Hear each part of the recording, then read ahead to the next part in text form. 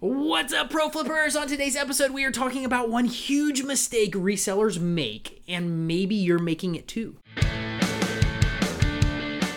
The Reseller Hangout podcast is all about helping you grow, scale, and thrive in your reselling business. We're Rob and Melissa with Flea Market Flipper and have been in the resale biz for over 20 years. Not only do we buy and sell awesome items on a weekly basis, we also coach other resellers how to take their business to the next level. In this podcast, we are committed to bringing you great guests who love to share their tips, tactics that will help you level up in your current reselling business. So let's go!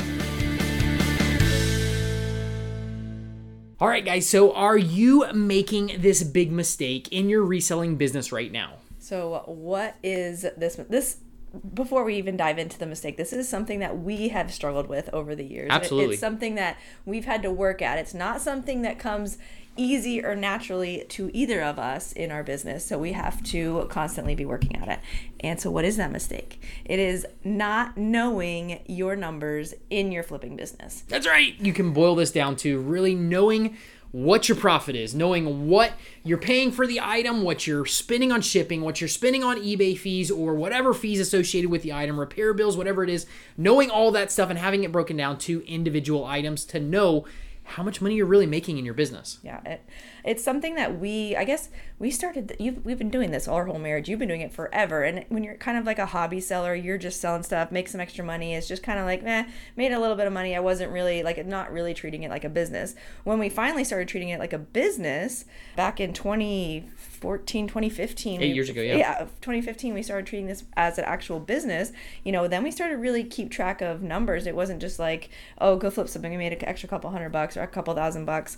And it's like, okay, well, now we really need to know what are the things that are doing well in our business and what do we need to work on. And it's ironic, not ironic, but it's something that's weird that neither of us are numbers people. So I would think you would be a numbers person because you like math. Yeah.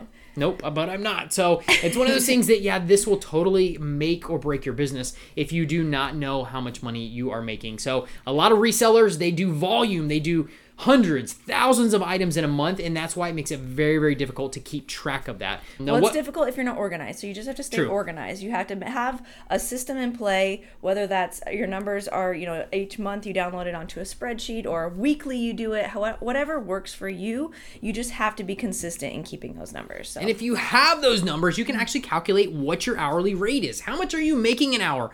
Is it better for you to go get a job at McDonald's and make money, or is this flipping business really paying off and you're able to make a good income at flipping? And you can't figure that out unless you know your numbers. You know exactly how much you're making per item and per the time that you're actually working on your business. Yeah, time is another factor that a lot of people forget about. Like, you have to know, is it worth your time to do? And in the beginning when you're just starting out, obviously you're trying a little bit of everything, and you're going to take a lot more time to do the things in the beginning than it will take you as you progress over time. And then maybe as you grow in your business, maybe it's not worth it to clean, take pictures, and make $10 on an item. Maybe your low number goes up a little bit. Like before, you're fine with making $10 profits or $20 profits, and now maybe you're like, okay, I need to make a little bit more than that, or it's not really worth my time. And now you're more experienced, you can do things more efficiently. So that's one of the reasons, or one of the ways to make sure that you are just being efficient with your time. Absolutely. That's definitely one thing you want to do. Do we have any tips that you guys can follow to help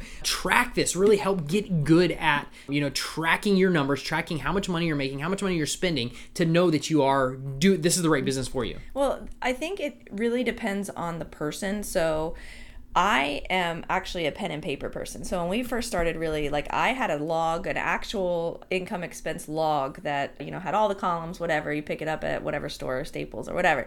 And that's how I kept numbers, and it works for me because I like pen to paper. Obviously, over the years, you evolve. So that I got to spreadsheet. So a spreadsheet still, a simple spreadsheet works wonders. You don't need any fancy software. You don't need, if that is overwhelming to you, you don't need any of that. You can just do a simple spreadsheet.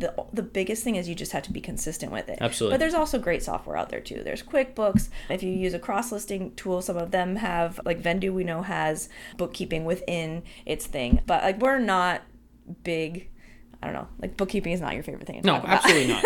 I have a spreadsheet on my phone.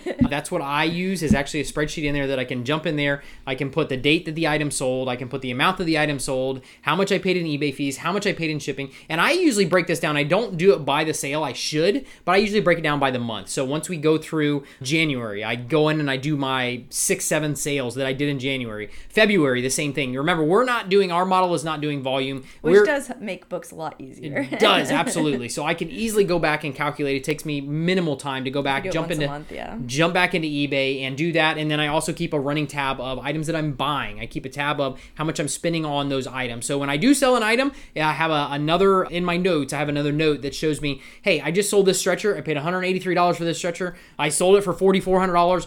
Now I know I can go in and put it all in my spreadsheet of how much money I actually made, the total profits on all that stuff. So I have a great idea month by month how much we're making and how much, we're actually the total profit is on the whole business. Yeah, because you want, good profit margins if you're doing this as a business. This is your legit side hustle, extra income. Maybe it's going to be a full-time income, and that's what it really makes. It's really, really important, especially if it's full-time, that you're doing the things that are going to be increasing your profit margins or making you more money. And I also want to note too, like, knowing your numbers really helps you know your strengths too. So something that maybe takes a lot of your time, it actually might be worth hiring out, but you would only know that if you know what you're spending on an item, and maybe it's worth hiring somebody to come clean the item for what X amount of dollars an hour. Like, people do odd end jobs. You can find on the internet, there's a couple services out there that you can just find people who do like handyman work, odd ends or whatever. Or maybe you find somebody who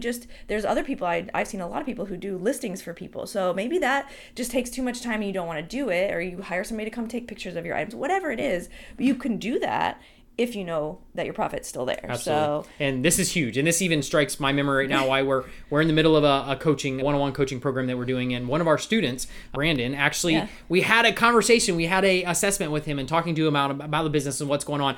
And he was like, dude, I bought this Viking cooktop, and I spent days on getting this thing clean. I took it apart and I did this, and I really got it down to this and this and this. And I'm like, listen, you might need to hire somebody that you can have, even like somebody who has a cleaning background, who might be a house cleaner, who might be a commercial cleaner, and ask them ask them if they're willing to work a couple hours a week and come up with a price that you can do it. But that way you can do other stuff that is very, very needed in your business versus just cleaning something really well so you can get good pictures of it. And he's like, man, I never thought about that. And it's one of those things that absolutely there are portions in your business that you can hire out and you don't have to pay a ton of money to do it. I used to have a guy that did all of my stuff. He detailed it all, everything before I pictured it and before I shipped it out. I would have him work on it for a couple hours, and he would detail it and clean it and get it ready to go. And then I would get good pictures, and then would have to sit in storage for a little bit until it sold. And then I would have him do the same thing before I threw it on a pallet and I shipped it. So that's one of those things that it was worth it for me to pay somebody to do it versus me having to spend my time doing it when I can do stuff like sourcing and stuff that really makes me more money. And that you love to do. And I love it. The stuff that, you can live into your strengths, the stuff that you like to do, and then hire out the stuff that you don't love as much. But only if the numbers make sense. You have to know that going into it. So like some of our bigger items that are going to make a couple $1,000s, we can hire out somebody to come clean them for a couple hours or whatever, or a handyman for projects. And it's something that we're still a work in progress all the time. Like, you did have him, you don't have him anymore. He doesn't do it for you. So now, like, we're going to hire somebody else hopefully soon. But it's something you keep putting off because it's not an easy thing to do, because you envision that now I'm paying somebody to do it. So now my profit margins are going down. So it's like I could just do it myself. But that's when you have to evaluate what is your time worth and where are you best suited in your business. Absolutely. And it's something we struggle with. So that we have to keep constantly growing. And we want to always keep you guys updated with how we're growing our business and our flipping business and trying to scale it, because we do, like you even said, we're not taking on any more projects, because sometimes you can get great deals on stuff, but a lot of times you need one thing fixed, and that's typically the stuff that gets put on the back burner. Exactly. The bottleneck of the business, creating the income because something needs to be fixed or tweaked or cleaned, whatever it is, a super deep intense cleaning on a cooktop, something like that.